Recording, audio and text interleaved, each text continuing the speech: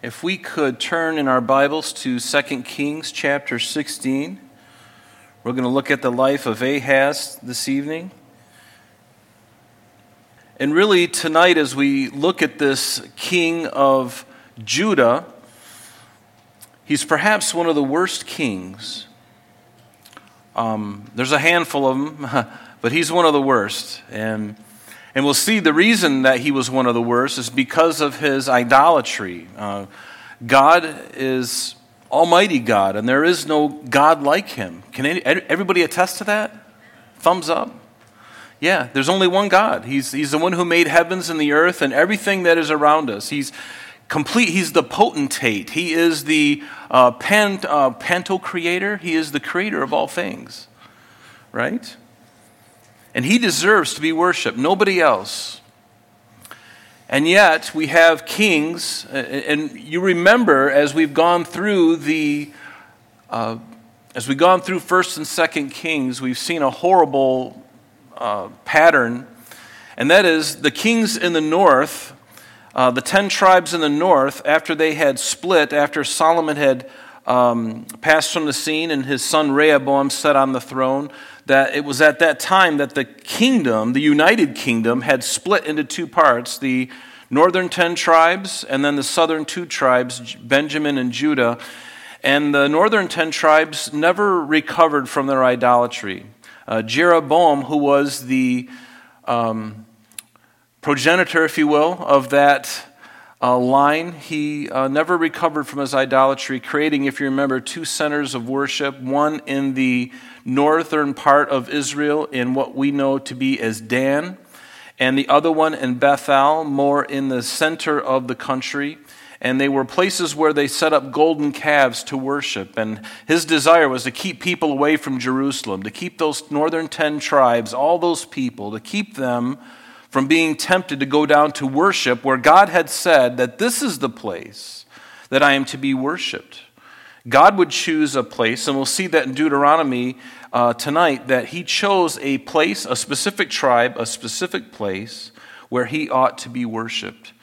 And it's interesting because the southern 2 tribes, although they did much better, there were a number of evil kings in the southern 2 tribes. And you'd think that after all that God had done for them, how he had allowed them to build their temple, how God guided and directed all of their steps up to that point, you would think that there would be an obvious desire and an acknowledgement that God is who he says he is and he deserves to be worshipped.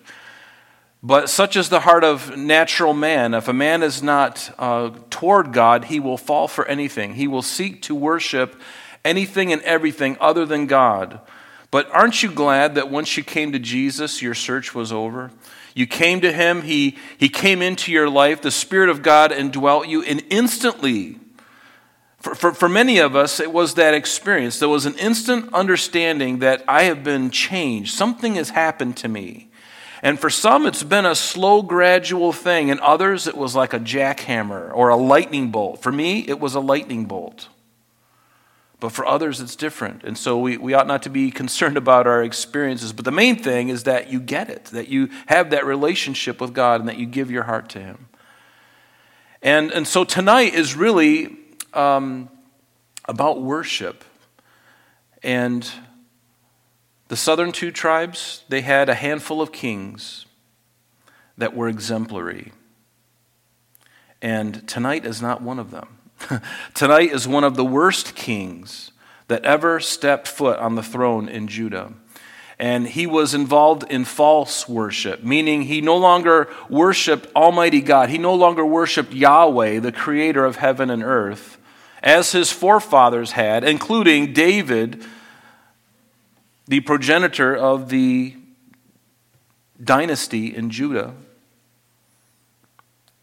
But this man, Ahaz, did so many things to provoke God to anger.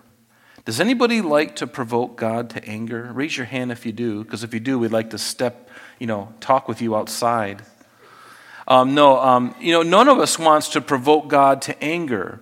But do you understand that we provoke God when we disobey him? Now, why? Is it because that God is so insecure that he's got to have people that just constantly affirm his deity? God, you're so wonderful. He's like, oh, thank you. And nobody knows. Nobody treats me like you do. I love you. No, he could care less about what we think, in a sense. He desires that we have fellowship with him, but he's perfectly fine by himself. Did you know that? He was perfectly fine before he said, in the beginning, God. Before he created the heavens and the earth and all that's in them, he was perfectly fine the way he was.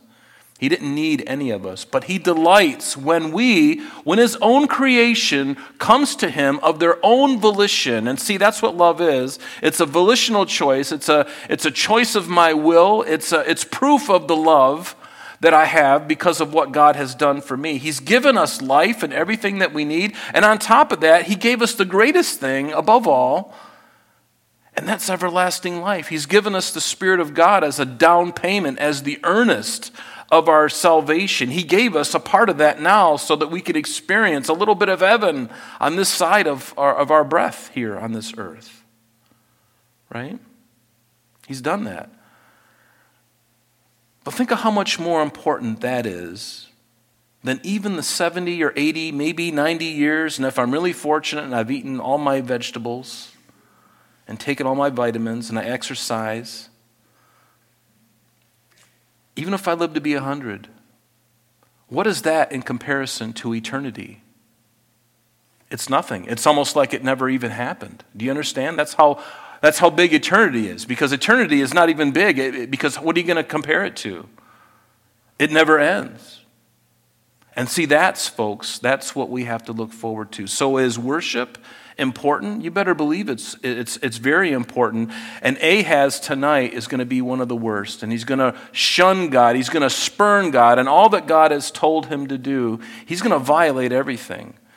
And God in his mercy allows this man to reign for quite a while. God is a God of mercy. We can never forget that.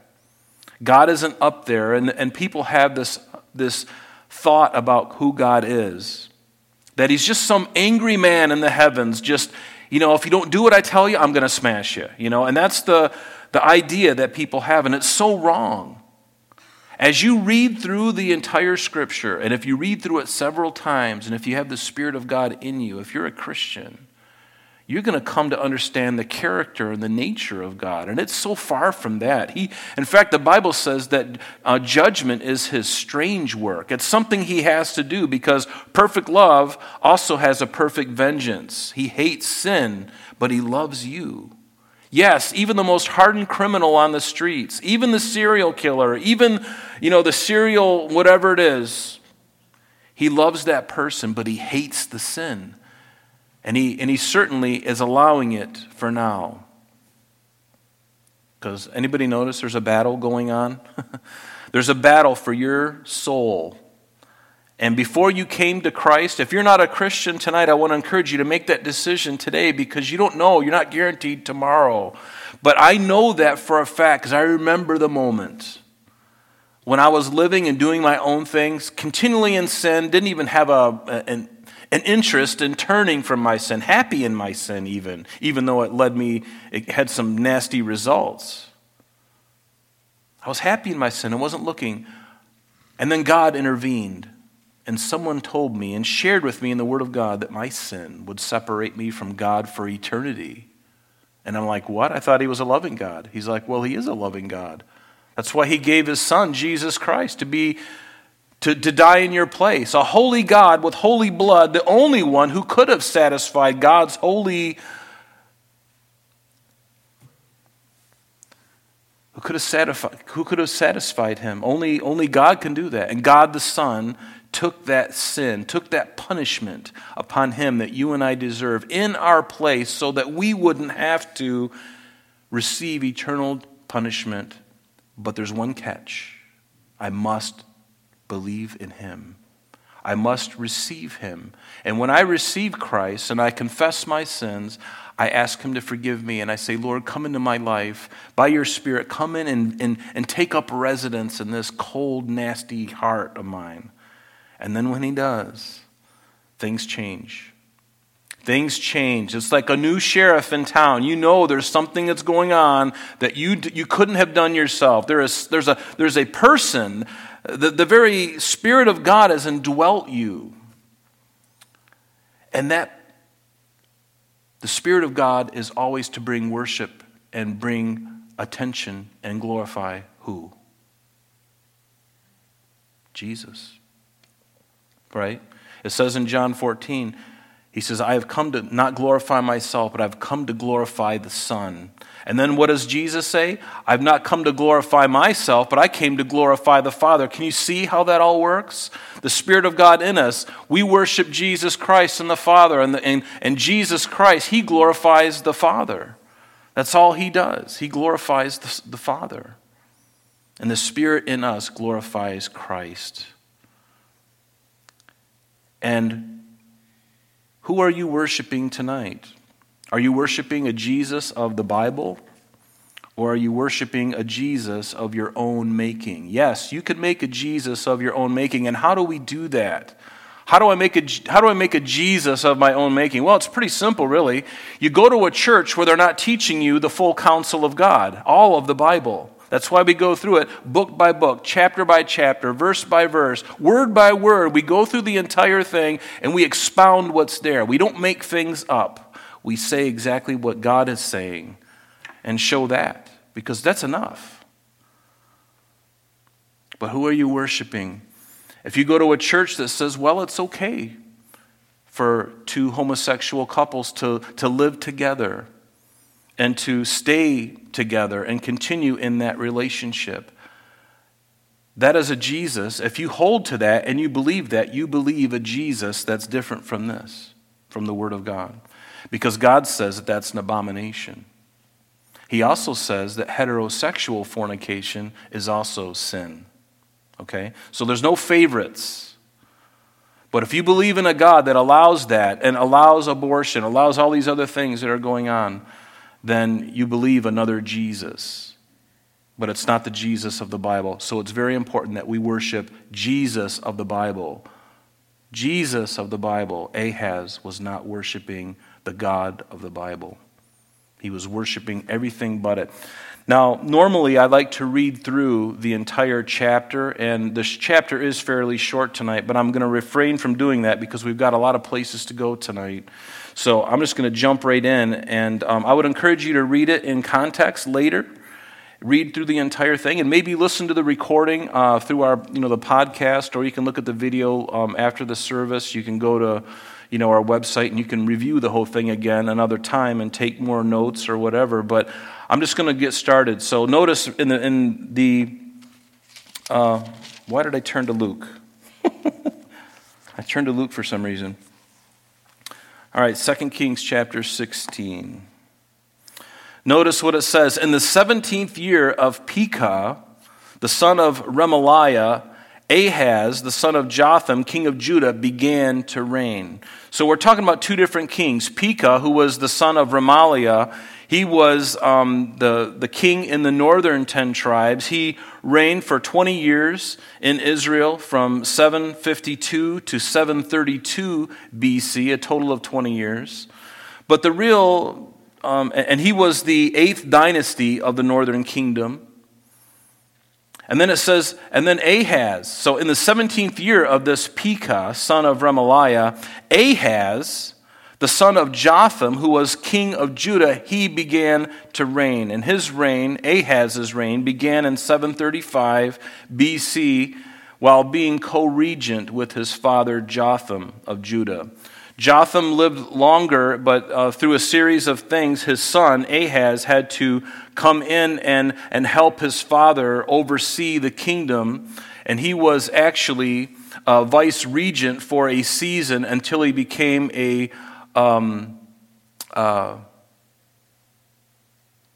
vice regent until he actually became the king himself. And so he reigned with his father until his father died. But notice in verse 2 it says, Ahaz was 20 years old when he became king, and he reigned 16 years in Jerusalem. So now we're speaking specifically of Ahaz. And notice what it says. And he did not do what was right in the sight of the Lord his God, as his father David had done before. Now, this was interesting because you heard me say that Ahaz was one of the worst kings of Judah, and he is. Now, there's also another king that his name sounds very similar to Ahaz, and it's Ahab. Ahab and Ahaz. And an easy way to remember which king reigned in which kingdom is to envision, if you will, if you look up at me and you see a picture of Israel. Here's the northern part of Israel, here's the southern part, and so you have the northern part and then the southern part underneath. Well, think of Ahab with a B at the end, and then Ahaz with a Z at the end. So it's just a little easy mnemonic where you can remember, is Ahab, which kingdom was it? Because the Ahab and Ahaz, if you're like me, I always get those confused until I created my own little mnemonic device to help me remember where they went, okay? But remember Ahab, we already discussed him prior, and you remember that Elijah and Elisha were contemporaries of King Ahab. But now Ahaz,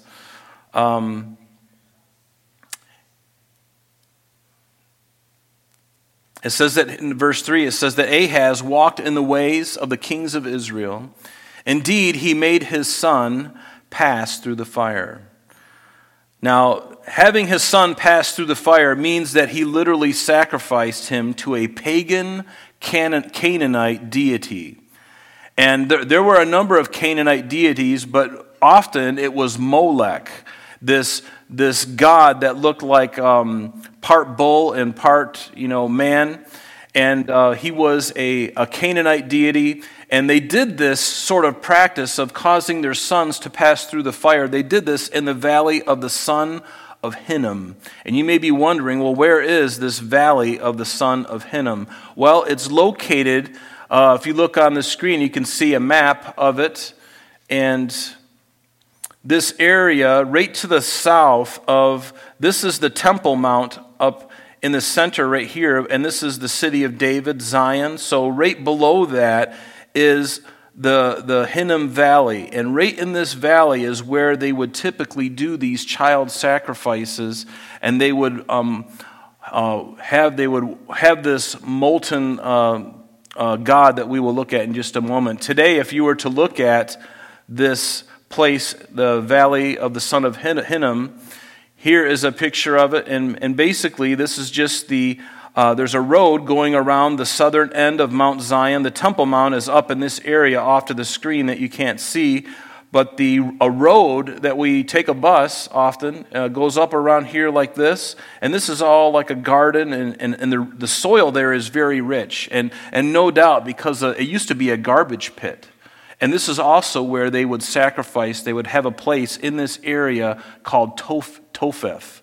And it was an area where they would have an altar, and they would heat up this deity that looks similar to this.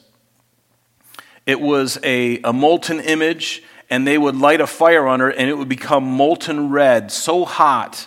And they would take children postpartum, they would take them and put them into the arms of Molech, and the baby would incinerate there in the arms of this god that they had created. And the worshipers would raise their voices and they would scream at the top of their lungs, and they would worship Molech so much that they couldn't hear the child screaming. And this is how awful things had become. And can you imagine the heart of God? What do you think he thought about all of that? I think you know.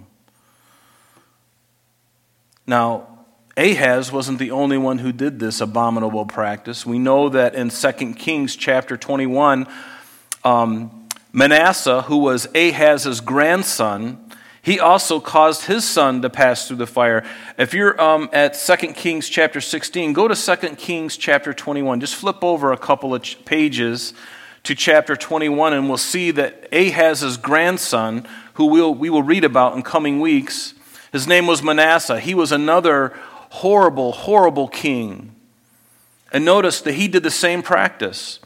It says in 2 Kings 21, beginning in verse 1, Now Manasseh was 12 years old when he became king, and he reigned 55 years in Jerusalem. His mother's name was Hephzibah, And he did evil in the sight of the Lord, according to the abominations of the nations which the Lord had cast out before the children of Israel. And why? He rebuilt the high places which Hezekiah his father had destroyed. He raised up altars for Baal and made a wooden image, and as Ahab king of Israel had done. And he worshipped all the host of heaven, and he served them. He built altars in the house of the Lord, to which the Lord had said, in Jerusalem I will put my name. And he built altars for all the host of heaven in the two courts of the house of the Lord. And also, verse 6, here it is.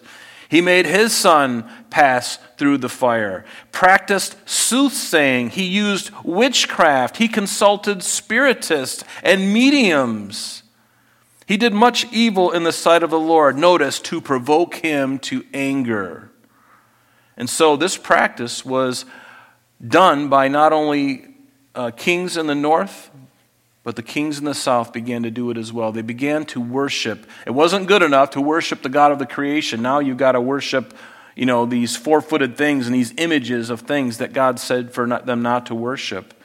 Later on in history, from Manasseh, in chapter 23 of 2 Kings, there's going to come a man, and we're going to read about him in coming weeks.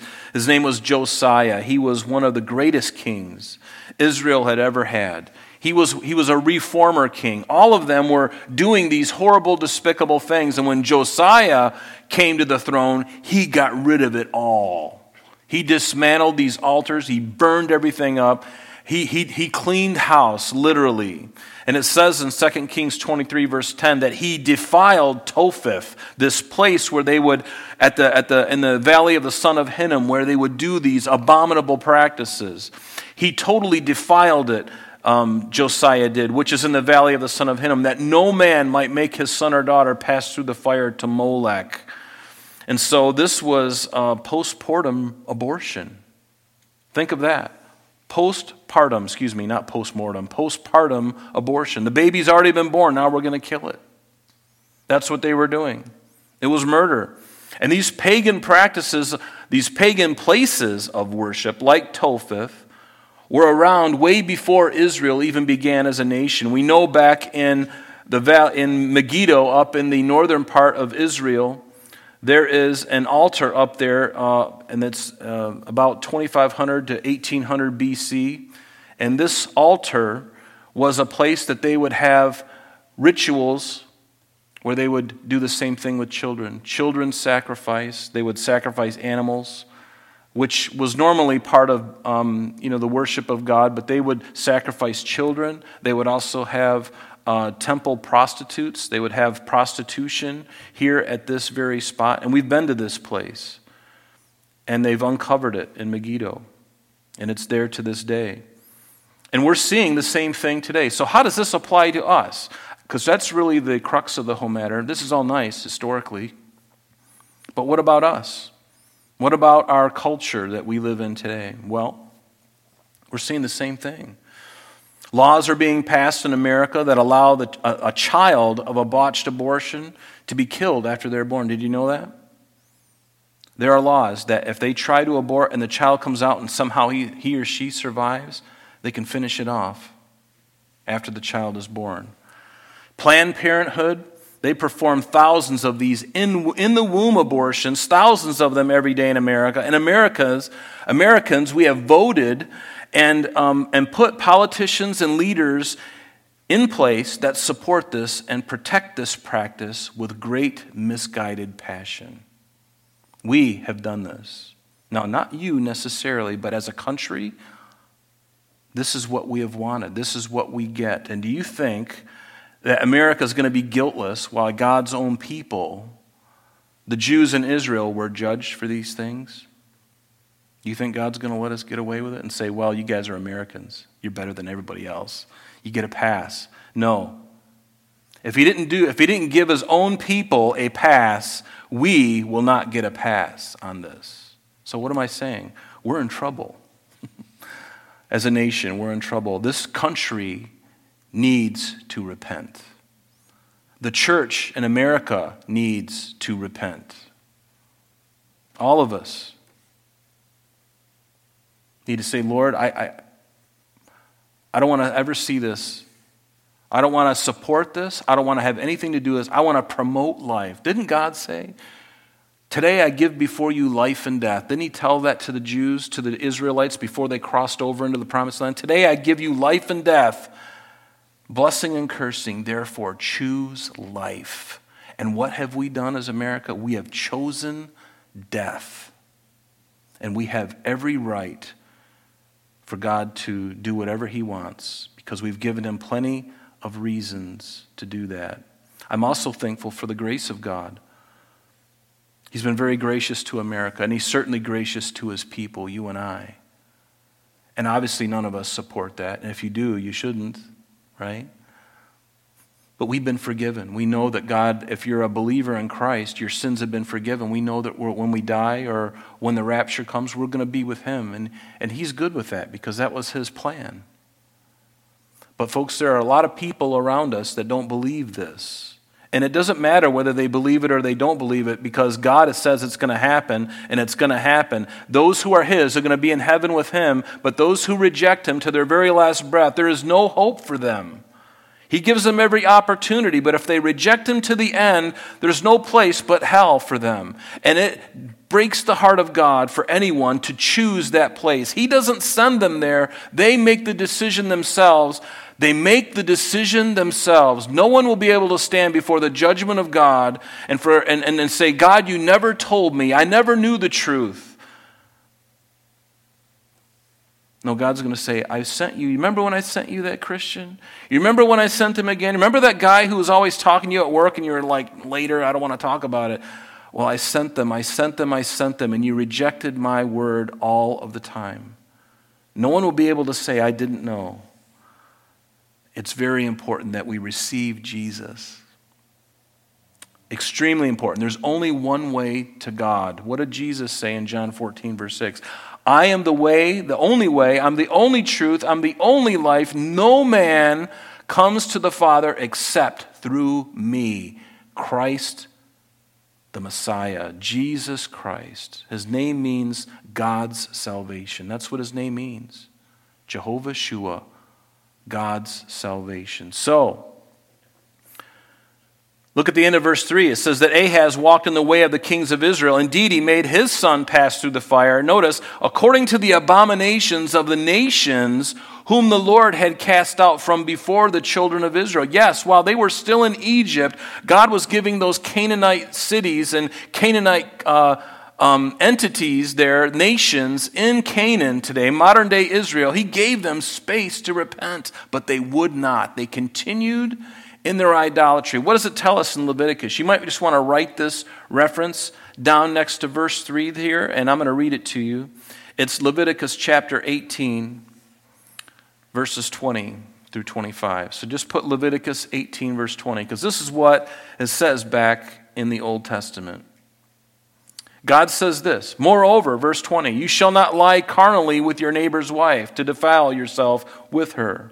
And you shall not let any of your descendants pass through the fire to Molech, nor shall you profane the name of your God. I am the Lord. You shall not lie with a male as with a woman. It is an abomination. There it is, folks.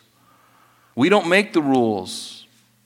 God made male and female. There is only an XX and an XY. That's it. You're either male or female. There's no other genders. You're male or female. God said it was good. It was very good. And now he says, be fruitful and multiply. Very easy. Nor shall you mate with any animal to defile yourself with it. Nor shall any woman stand before an animal to mate with it. It is perversion. Do not defile yourselves with any of these things, for by all these the nations are defiled, which I am casting out before you. Do you see what's happening? God is saying, because I am going to judge those nations before you guys cross over into the promised land, I'm going to use you as my hammer of judgment against a nation, 7 nations of people who have rejected me and are doing these things. And God says, I've had enough. Back in Genesis 15, God says, I'm not going to bring the children of Israel in there yet because the iniquity of the Amorites is not yet full. Do you hear the grace of God? I'm giving them space. He gave them a few hundred years, several hundred years to turn. They did not. They continued. And if I continue doing bad things, don't I deserve something as a result of that? What does the Bible tell us? The wages of sin is what? Is death. A wage is something I earn. But the gift of God is eternal life through Jesus Christ our Lord. The gift is eternal life. Do you want the wages of sin, or do you want the gift of God, which is eternal life through Christ Jesus? I think I'm going to take the Jesus with the eternal life part. I'm going to do that. I don't want the judgment of God. Raise your hand if you want the judgment of God. Nobody wants the judgment of God. I want the love of God. And do you know, it says, for God so loved the world, right? He so loved the people of the world that he gave as a gift, an unmerited gift by grace, he gave his only son, his only begotten son, Jesus Christ, that whosoever believes in him shall not perish, but shall have everlasting life. Do you see the wonderful thing in that? But my sin separates me from God. So what do I do with that? I confess my sin and receive Christ. How simple is that? Even a child can do it, and yet my pride gets in the way. And Ahaz, his pride, no, I'm going to do it my way. I want to worship my way. You can't tell me how to worship. If God tells me, Rob, this is the way you are to approach me. You're not speaking to a president. You're not speaking to a vice president. You're not speaking to some important person on the earth. You're talking about the creator of all things. Rob, this is how I want you to approach me, and this is how you're to worship me. Yes, sir. Is the right response. I'll do whatever you tell me to do. You tell me to jump, I'm going to say how high. And he's like, don't get weird on me. Just love me and I'll love you. Because these things that I'm sharing with you, they're going to bring life to you. Your life is going to be fruitful. It's going to be a blessing. But as soon as you start, I know you because I've created you in my image. And so when you allow the devil and him to cause you to do these things in your flesh, you want to do them, do you understand that I have to say something about it? I can't just let you go. It's like my daughter when she was on her big wheel going down our road. There's a road out in front of our house, and she's going down our driveway. We had to put cones up at the end. Honey, don't go past those cones. And then when she tried to sneak past them, we had to spank her. And why? Because we don't want her dead. And God is like the same way. He's like, if you continue being a drug user and snorting cocaine and injecting meth and heroin into your veins, you're probably going to die. You continue in that lifestyle, you're going to die. You continue in unprotected, homosexual activity, you're going to get sick and you're going to die. If you continue doing these things that are bad, you continue sleeping around, and you continue having adulterous relationships with other people who are married, you're going to get shot. There's going to be a jealous husband who's going to pull out 45 good reasons why you should stay away from his wife. And you'd better listen.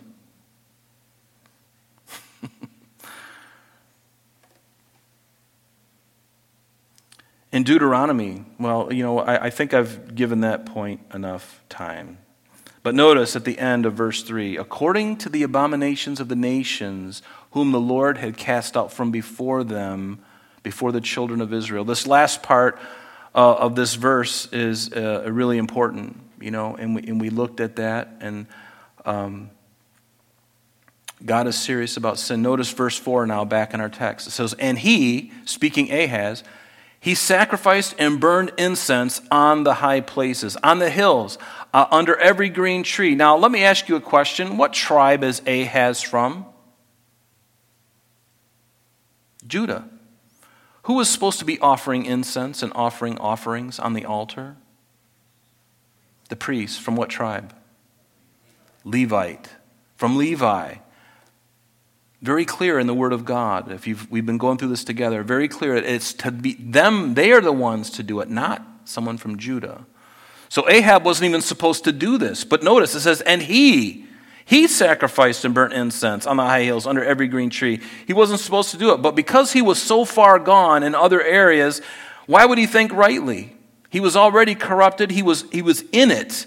And also the worship was only to take place at the altar in Jerusalem. It tells us this. Off to the side of verse 4, write this reference. Deuteronomy chapter 12, verse 13. And let me read it to you. Deuteronomy 12, verse 13. This is what it says. God speaking to his people before they even come into the promised land, what does he tell them? Take heed to yourself that you do not offer your burnt offerings in every place that you see, but in the place which the Lord chooses. In one of your tribes, there you shall offer your burnt offerings, and there you shall do all that I command you. So God is saying, once you get into the promised land, I'm going to choose one of your tribes, and in a specific place, I'm going to have you do this. And through the process of time, God made it very clear. It was Jerusalem through the tribe of Judah, or through the Levites. And they were to be the worship leaders. They were the ones where they would bring the animals to be sacrificed. Yes, animals. Remember the Old Testament, the New Testament? They sacrificed animals to cover our sin, or to make atonement for our sin. An innocent life in place of mine. And God allowed that. It's called a propitiation. There's a fancy word. Substitutional forgiveness. Substitutional atonement. But now that Jesus once and for all came, there's no longer need for animal sacrifices. He laid down his life once and for all. And so it was going to be in Jerusalem at the altar. But notice what Ahaz does. He's putting up these little altars all around Jerusalem, everywhere. And then in verse 5 it says, Then Rezin, king of Syria, he's the Arameans, these are the Syrians, and Pekah, the son of Remaliah, king of Israel. Notice now, they came up to Jerusalem to make war with Ahaz, and they besieged Ahaz. Now, not only was Rezin, the king of Syria, coming after him, but now his neighbors, his own brothers from the north, are now coming against him as well. And one thing you have to remember is that Jerusalem is on the top of a mountain range, Mount Moriah. And because it's well fortified, it's got walls all around it, it's got a water source going through the middle of it. So they have plenty of water, they're well fortified, not an easy place to take over. And so, it was very hard to be victorious over this city. So now you got Syria, the king of Assyria, or king of Syria, and Pekah, the northern 10 tribes, the king of the northern 10 tribes. Now they're both coming down upon Jerusalem. Turn with me, if you would, to Isaiah chapter 7, because there's two passages that I'd like for you to really consider reading, and we're going to be touching on a lot of this tonight. It's Isaiah chapter 7 and 2 Chronicles chapter 28. As you read this 16th chapter in 2 Kings 16, if you were to only go to 2 Chronicles 28 and Isaiah 7, it will fill in all the blanks. Fill in a lot of stuff here to help you understand. So notice, it says in chapter 7, verse 1 of chapter 7 of Isaiah, it says, Now it came to pass in the days of Ahaz, the son of Jotham, the son of Uzziah, king of Judah, that Rezin, king of Syria, and Pekah, the son of Remaliah, king of Israel, went up to Jerusalem to make war against it, but could not prevail against it. And it was told to the house of David, saying, Syria's forces are deployed in Ephraim, which is the northern 10 tribes. And so the king, Ahaz, and all the residents, their heart and the heart of the people were moved as the trees of the woods are moved with the wind.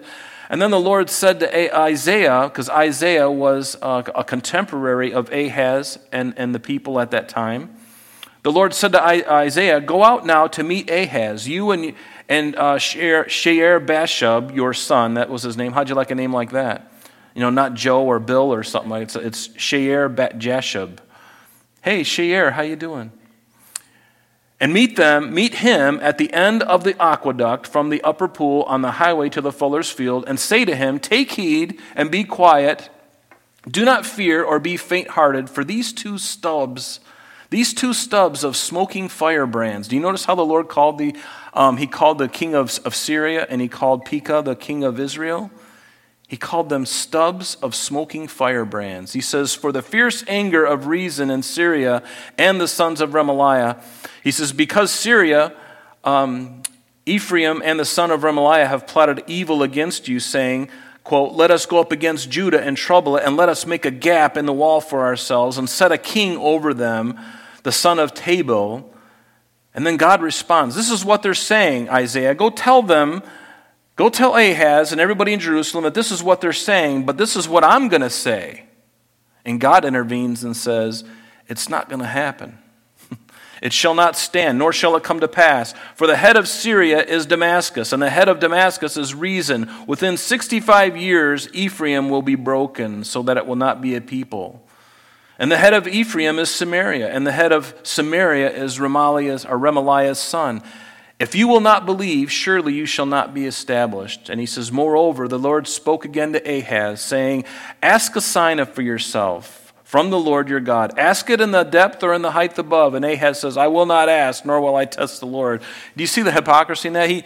He was so involved in his own worship and in his false worship that now God says, Syria and the king of Israel, it's not gonna happen. They're not gonna come and take over.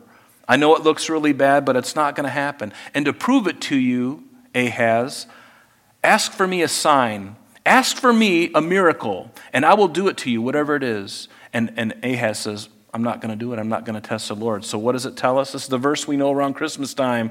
Therefore, the Lord will, verse 13. Then he says, hear now, O house of David. Is it a small thing for you to weary man, but will you weary my God also? Therefore, the Lord himself will give you a sign. Behold, the virgin shall conceive and bear a son, and shall call his name Emmanuel. Curds and honey he shall eat, that he may know to refuse the evil and choose the good. For before the child shall know to refuse the evil and choose the good, the land that you dread will be forsaken of both of her kings. Now Isaiah gave this prophecy in 734 BC. And Rezin and Pekah would both be killed by 732 BC. Do you see how his prophecy was right on the money? Within 2 years, both of those guys are going to die. And it came to pass. And so there was a woman who was a virgin at that time. Some say it might have been Isaiah's wife. We don't really know. There's some speculation about that. But there was a woman who was a virgin. But then she does get married. She does give birth to a son right about this time. And before that child would know to discern between good and evil, both of those two kings would die. That is definitely true. But also, the Lord is showing us something even more interesting. It was a partial fulfillment because we know the ultimate fulfillment of this prophecy came when Jesus was born. Behold, the virgin shall conceive. Who was the virgin? Mary. Behold, the virgin shall conceive and bear a son, and his name shall be called what? Emmanuel, God with us. That's what Emmanuel means, God with us. Literally, God implanted that seed in Mary's womb. Joseph had nothing to do with it. Nothing to do with it. That happened before they came together as husband and wife. Before the marriage was consummated, that happened. That's why it's never happened again. It never happened, and it'll never happen again. It happened once, and it happened to a young girl, young teenage girl named Mary. So, verse 6 in our text again. Go back to 2 Kings 16. So at that time, Rezin, king of Syria, captured Elath for Syria and drove the men of Judah from Elath. And then the Edomites went to Elath and dwelled there to stay. Now Elath, if you look on the map on the screen, you can see where this place is. This is the Gulf of Aqaba, and right up here is, right there at the very tip of that, is a little port city named Elat. And you can visit it today. It's called Elat. And this is the place that Rezin captured. He came down and captured this city. And in 2 Chronicles, we don't really have Oh, we don't have a lot of time to go there, but let me tell you this. Read 2 Chronicles chapter 28, verses 5 through 15. It gives a lot of information on this, on what had happened. Because I want to get to verse 7. And so Ahaz sent messengers to Tiglath-Pileser, king of Assyria, saying, and so just picture this. So here's Ahaz, and right now he's got the Pekah, the son of Israel, and Rezin, the king of Syria. Both of them are coming, and then there's some things that occurred there that are really ugly, and you can read 2 Chronicles 28 and find out what that is. Really ugly stuff. But now, because of that, there is another empire over here called the Assyrian Empire. And so what does Ahaz do? Does he call upon God and say, God, help? No, he doesn't. And instead, he goes to Ahaz saying, I'm your servant and your son. Come and save me from the hand of the king of Syria and from the hand of the king of Israel who rise up against me. And this was a really big mistake. So instead of relying on the Lord, he hoped in the deliverance of some pagan nation surrounding him. What did David tell us in Psalm 60? Give us help from trouble, for the help of man is useless. He should have been crying out to God.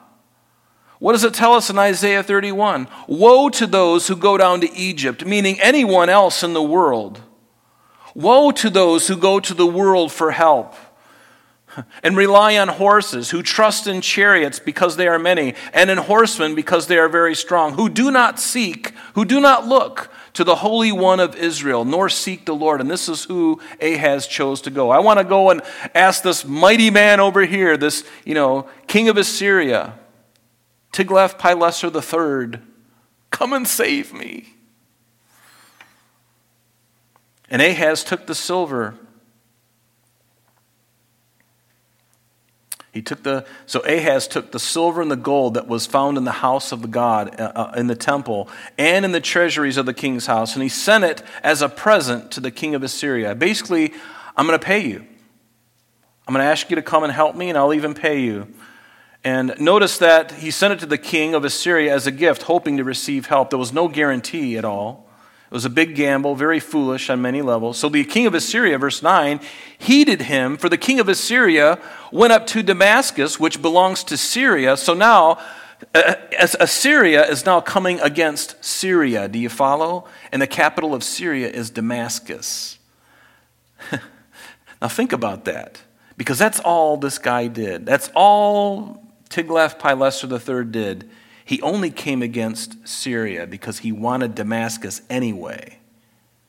He didn't come down and attack Pekah, the son of Remaliah, to deliver him. No, he took the money, he took the gold that Ahaz sent him and says, I'm going to do what's convenient for me. And right now, I'm going to conquer this peace. You've got your own problems. I'm not going to worry about that. I'm going to take this. That's what I wanted to do anyway. By the way, thanks for the money. Appreciate it. I was going to do it anyway, but it's nicer with a bag of, $100 bills in my pocket.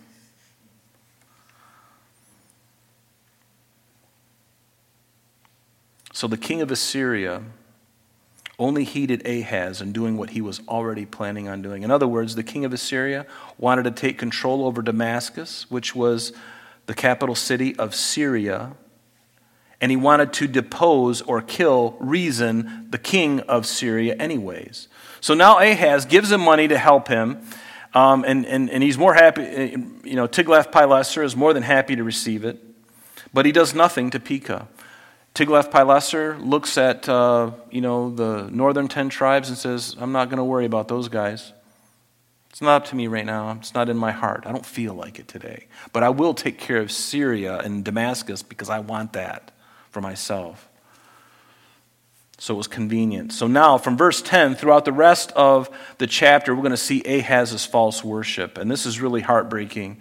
So notice verse 10. So King Ahaz, he went to Damascus to meet Tiglath-Pileser, probably to thank him. Thank you for getting Syria off my back. And the king of, King Rezin, thank you for that. And while he was there, he saw an altar that was at Damascus, and King Ahaz sent to Urijah the priest the design of the altar and its pattern according to all of its workmanship. So Ahaz wasn't supposed to do this, because according to the law, according to the law that tells us in Exodus chapter 20, verse 24, what did God tell the children of Israel? An altar of earth you shall make for me, and you shall sacrifice on it your burnt offerings and your peace offerings, your sheep and your oxen. Every place where I record my name, I will come to you and I will bless you. And if you make me an altar of stone, notice this is very important. If you make me an altar of stone, you shall not build it of hewn stone. In other words, none of this decorative brick that we buy when we build this, thing out in our backyard, this all nicely chiseled and everything. No, God says, don't put your hand on it. Why? He says, for if you use your tool on it, you have profaned it.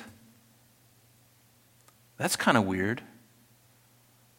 Why? Why is that such a big deal? Well, because what happens on that altar, is it supposed to be pretty?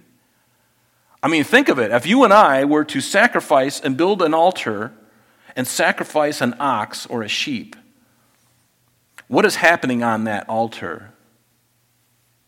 It's covering for your sin. Back in the Old Testament, of course, that's what they did, right? And it's a bloody mess. It's ugly. The altar is a place of death. Why should you make it look all nice and chiseled and put little bows around here and have a little, ice sculpture in the middle and, little angels, hovering over? I mean, none of that. God says that's a place of death. Don't put your hand on it. If you put a tool on it, you've profaned it. I would encourage you also to read Deuteronomy chapter 27, verses 4 through 6. It kind of just talks more about this. God didn't want them. So verse 11, it says, then Urijah the priest, when he hears this, when he gets the plans, so Ahaz, he's in Damascus, he sends a fax. I mean, he had a courier, of course, but he sends a fax machine, and it takes a picture on his phone, sends it to Urijah, says, build one just like this. It's so nice. It's so beautiful. It beats that other ugly thing that we got in the temple. This is so beautiful. Oh, it's so nice. When the sun hits the rock like that and it's polished, it's so beautiful. I got to have it. I got to have one. Then Urijah the priest built an altar according to all that King Ahaz had sent him from Damascus. And so Urijah the priest made it before King Ahaz came back from Damascus. And when the king came back from Damascus, the king saw the altar, and the king approached the altar and made offerings on it. Problem, is he supposed to make offerings? Being a king of Judah? No, it's supposed to be the Levites. But God had a way of his prescribed.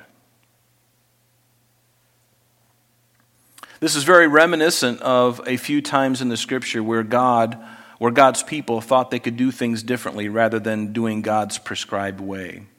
God made it very clear through Leviticus how we ought to be worshiped. And throughout the time of Israel's history, there came moments, and 2 Samuel chapter 6 is another good example. Remember when David, when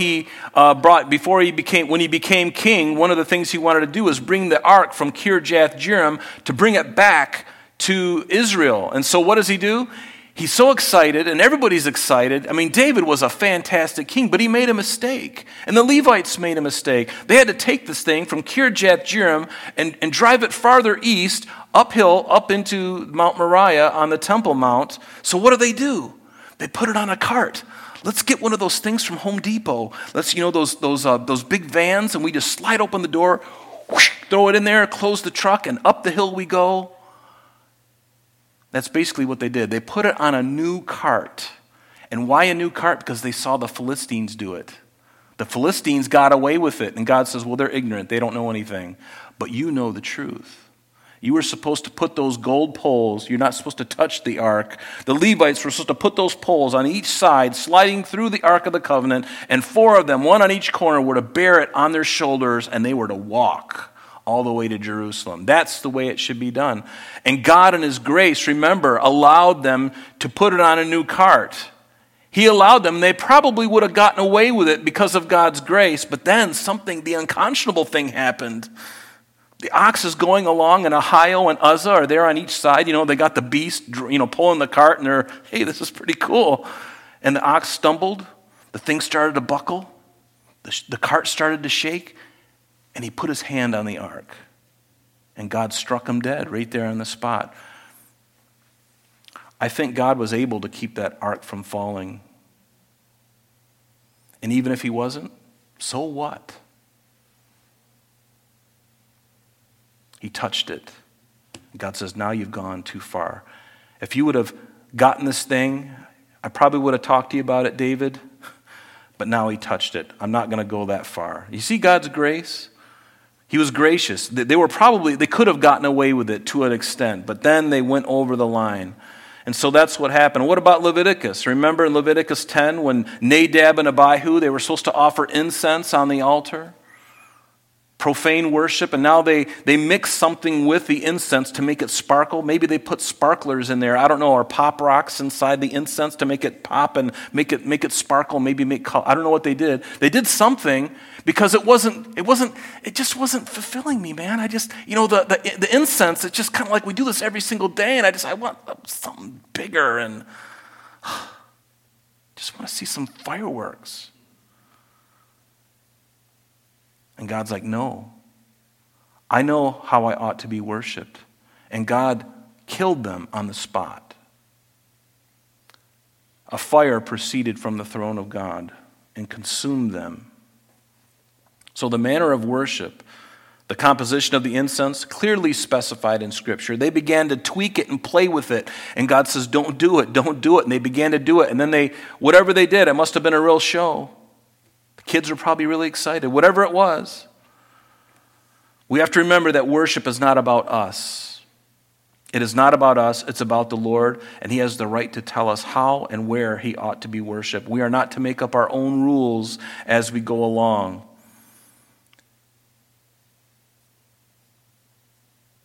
Verse 13, back in our text. And we're going to finish up here pretty quickly. So, Ahaz, he burned his burnt offering. Notice he did it. A lot of things wrong with this young man, Ahaz. He's doing everything wrong. Every single thing he's doing wrong. His worship is a false worship. And it's false worship because it doesn't coincide with how God said He wanted to be worshiped. And do you know there's a lot of false worship in churches today too?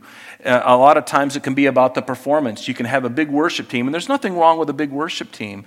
But if their hearts aren't right collectively, if the worship is all about me being seen, with my guitar, and I got make sure you put the row 3 light right on my face, and I'll smile real big, and that gold tooth that I got ready to shine and blind everybody. It's not about us. But in some churches, you got people roving around with a camera, looking at the guitar player's hands, and I've seen this. And the words are like the songs are. There's no hymns anymore. Everything is about how I feel about God.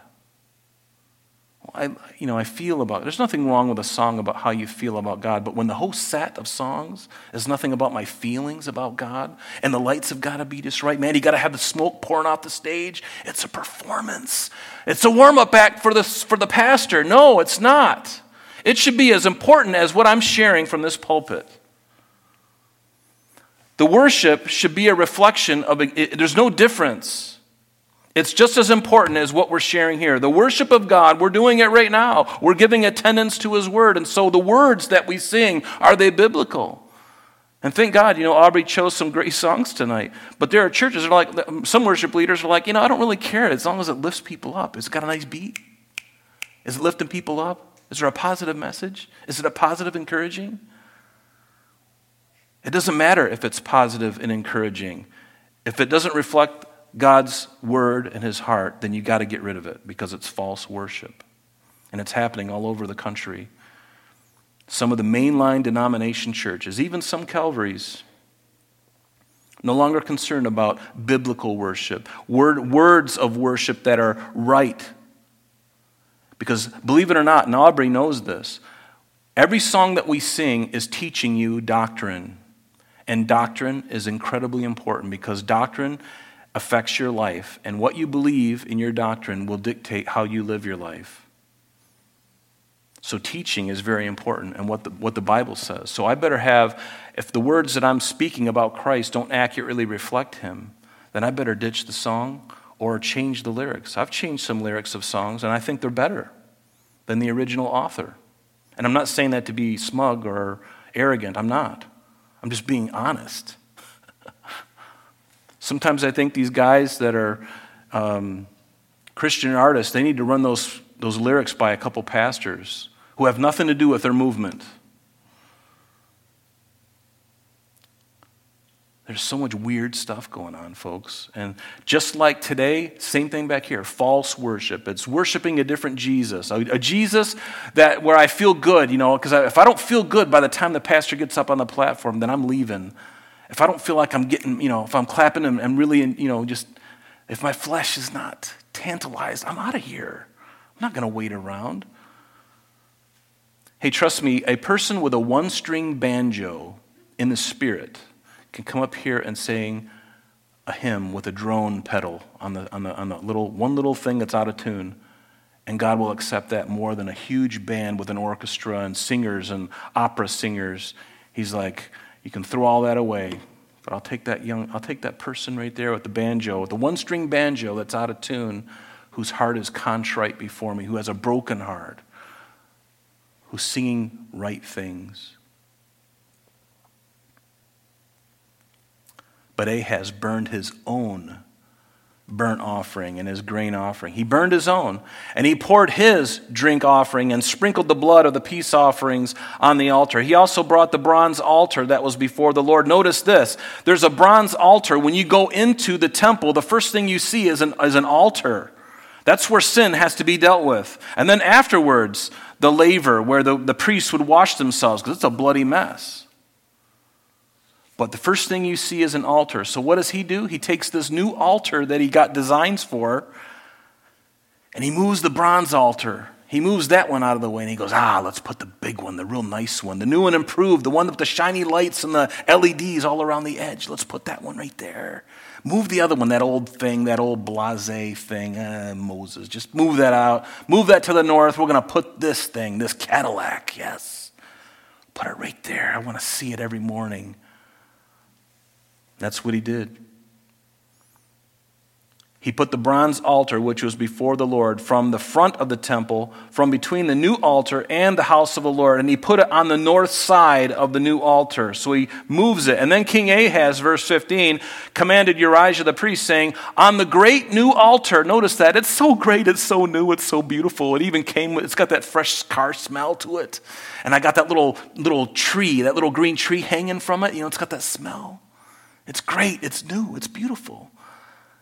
On the great new altar, burn the morning burnt offering and evening grain offering, the king's burnt sacrifice and his grain offering, with the burnt offering of all the people of the land, their grain offering and their drink offerings, and sprinkle on it all the blood of the burnt offering and all the blood of the sacrifice, and the bronze altar shall be for me to inquire on. But everybody else, including myself, will play with the Cadillac for a while. Let's put that other thing away. Do you see what's happening? You see the mixture? Does the devil ever come to you and present to you false doctrine and say, to the point where everything is wrong? No, he's got this wrong altar in the wrong place, doing the wrong thing, him doing it instead of the Levites, but he's trying to please God by doing all the other offerings, the burnt offerings, the grain offerings. Those are things that they were supposed to do. Trying to mingle it all together. Make it all happy together. Hey, listen, it doesn't work. It doesn't happen. It's not effective.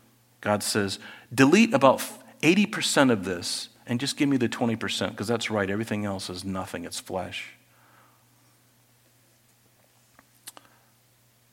Then Urijah the priest, according to all that King Ahaz did, he commanded him. In verse 17, and King Ahaz, notice what he does. He cuts off the panels of the carts. These were things that were already, that God had given to Moses or to Solomon to do. He removed the lavers from them. He took down the sea from the bronze oxen that were under it. He put it on the pavement of stones. And also he removed the Sabbath pavilion which they had built in the temple. And he removed the king's outer entrance from the house of the Lord on account of the king of Assyria. So he's making accommodation for whatever reason. it's not about the Lord anymore. It's about everything else. It's about how I feel. It's about other people. See, it never should be that way. It's always, always, always about Jesus. It's got to be about him. And then it says, so Ahaz rested with his fathers and was buried with his fathers in the city of David. And then Hezekiah, his son, reigned in his place. Now, as we get into Hezekiah next week, Hezekiah was one of those really good kings. He was a good fellow. He was a good king. He had some mistakes, but he was a good guy. And what's really interesting to me is we're going to see, actually next week, we're going to look at the very ending of the northern 10 tribes. They're going to be taken captive by the Assyrians. And then God, after they are led captive and many people are killed, God's going to start dealing with Judah, with Jerusalem. And you're going to see something really interesting. And I find this fascinating. The last few kings after that, those about 116 years after the Assyrians took the northern 10 tribes captive in 722 BC, it was about 116 years later in 606 BC that Babylon, the real power, more powerful than Assyria, now is coming on the doors of Judah and Jerusalem. And it's interesting that the kings that we're going to see now in Judah, after we see what happens next week, we're going to see a really great king, a really bad king, a really great king, not so good king. And you're going to see this really intensity of either being really sold out to do evil or really sold out to God.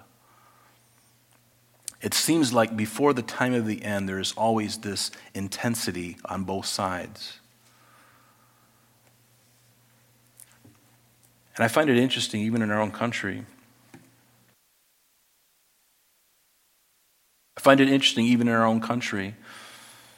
It seems like our country is dying. And what do you see? And even in the world, you see the enemy ramping up his efforts to where nothing is in the shadows anymore. It's all blatantly out in the front. Anybody see the Grammy Awards? It looked like hell. Flames on the stage, demonic worship. This is worship. They even called it a worship service, I think. This is how we worship. And there was people dressed up with horns and red suits, scantily clad women, the smoke, the flames coming out the back. Seriously, if you've seen it, look it on. Well, don't look it on YouTube. Don't look at it. I didn't even see it. I happened to see it on something, a bite of it. I'm like, oh my goodness. There's no filter any longer, folks. Toward the end of the age that we are, we don't know the day or the time that Christ is going to come for the church, but I'm noticing, have you noticed? The intensity is ratcheted way up. There's very few people in the middle. You're either completely sold out to Satan and following the things that Satan loves, or you are sold out to Christ and holding out for him. There's very few people in the middle. Everything is that polarization. I know that's happening politically, but it's also happening spiritually. And just as it's happening, and again, when Jesus comes for the church, it's going to be a significant event. It's going to be a very significant event.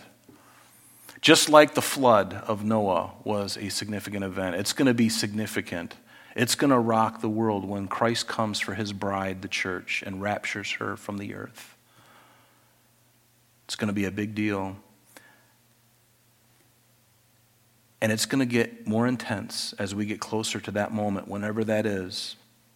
And I will say this, that even before Christ comes back in his second coming to the earth, at least 7 years after that event of the rapture, that time in between that you and I know as the tribulation period, you think that what we're going through right now is difficult? Do you think that the deceptions that we're seeing right now are incredible?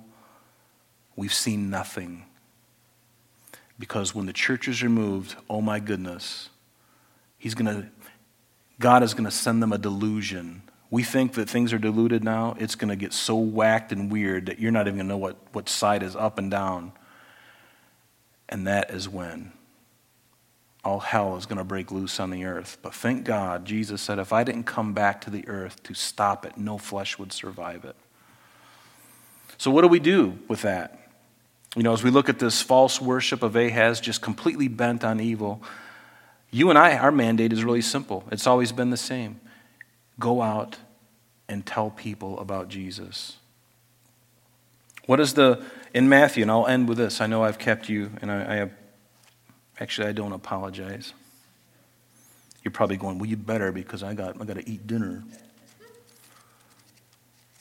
What does it tell us in Matthew 28? All authority has been given to me in heaven and on earth, Jesus says. So here's our mandate. Here's what we are to do. You know this. Go, therefore, and make disciples of all nations, baptizing them in the name of the Father and of the Son and of the Holy Spirit, teaching them to observe all things that I have commanded you. And the good news is, he says, lo, I am with you always, even to the end of the age. Are we coming to the end of the age? It's looking pretty close to the end. But we have to continue going out and telling people the love of Jesus. Telling them how much he loves them. And it's not easy because they don't want to hear it, many of them. I didn't want to hear the gospel. I was so engrossed in my sin, I could care less. But God in his grace invaded my life when I didn't even ask him. And he moved on my heart in a way I can't even imagine. And I don't even know how he did it, to be honest with you, because I really didn't want him. Something happened, and I responded. Have you responded tonight? Maybe you've already responded, and hallelujah if you have. You know what? I would encourage you to continue to respond in love to Christ. He's done everything for us. All we have to do is trust him, believe in him, and then love him, and then go out and tell people of that love. Because, folks, the alternative of what you and I have ahead of us is really horrible. And the Bible tells us that God, it's not his will that any should perish, but that all should come to repentance. He doesn't delight in the death of the wicked. He would rather us all come to life. I think that's a pretty cool God. I love a God who tells me the truth about myself. He doesn't tell me, well, Rob, it's because of your upbringing. Because your mom did this or your dad did this to you, that's the reason you're the way you are. And you can't do anything else. You're just like a machine. You got to do it because they did it. Don't try to break out of it. No, God says, no, I'm going to break that chain. A new creation. Doesn't he tell us that? You're now a new creation in Christ. And if I'm a new creation and his Spirit indwells in me, that means I owe my life, my everything to him. Will you give everything to him today? Tonight, tomorrow? Wake up with it. It's a new day. His mercies are new every morning. Folks, do you realize we have such a great hope and a great future? We've got everything to look forward to. Even when things are going to pot on the earth right now, you keep looking to Christ. And you keep that attitude, keep the smile in your heart going, because you've got a joy that overcomes all of it. The hope of his coming and the great message of the gospel dwelling in your heart to give to all those who need to hear it. Amen? Thank you for bearing with me for this long time. Let's stand and let's pray. Father, we thank you for this time together. And Lord, we ask that, Lord, you would encourage us as we looked at the life of Ahaz and we looked at the false worship of Israel and even Judah, Lord. We're mindful, Lord, of our worship, Lord. May our worship be pleasing to you. Lord, may it be based on the finished work of Jesus. May it be based upon the truth of your word, Lord. And Father, may we shun anything that's going to lead us in a different direction that's not of your heart. Lord, that's aberrant. Lord, that's that's just whacked. Lord, help us to serve you with joy and gladness. And Lord, we thank you for whispering into our hearts so many years ago. I look around this room and I just see my brothers, my sisters, Lord, how you've touched their lives, how you've transformed us. You've translated us from a kingdom of darkness into the kingdom of your dear Son and the kingdom of light, the only light of Jesus Christ, Lord. How we thank you, how we praise you, how we honor you, Lord, how we worship you, Lord, because of who you are and because what you've revealed to us, Lord. You are worthy of all things. holy and positive and pure. All power and glory belong to you. And it's in your precious name that we pray. And Lord, I pray for my brothers and sisters. Encourage them tonight. Strengthen them for their day tomorrow. Keep them safe. Keep them healthy, Lord. Keep our eyes focused on you. Open your word to us and fill us with your Spirit, Lord. We ask it in Jesus' name. Amen. Amen.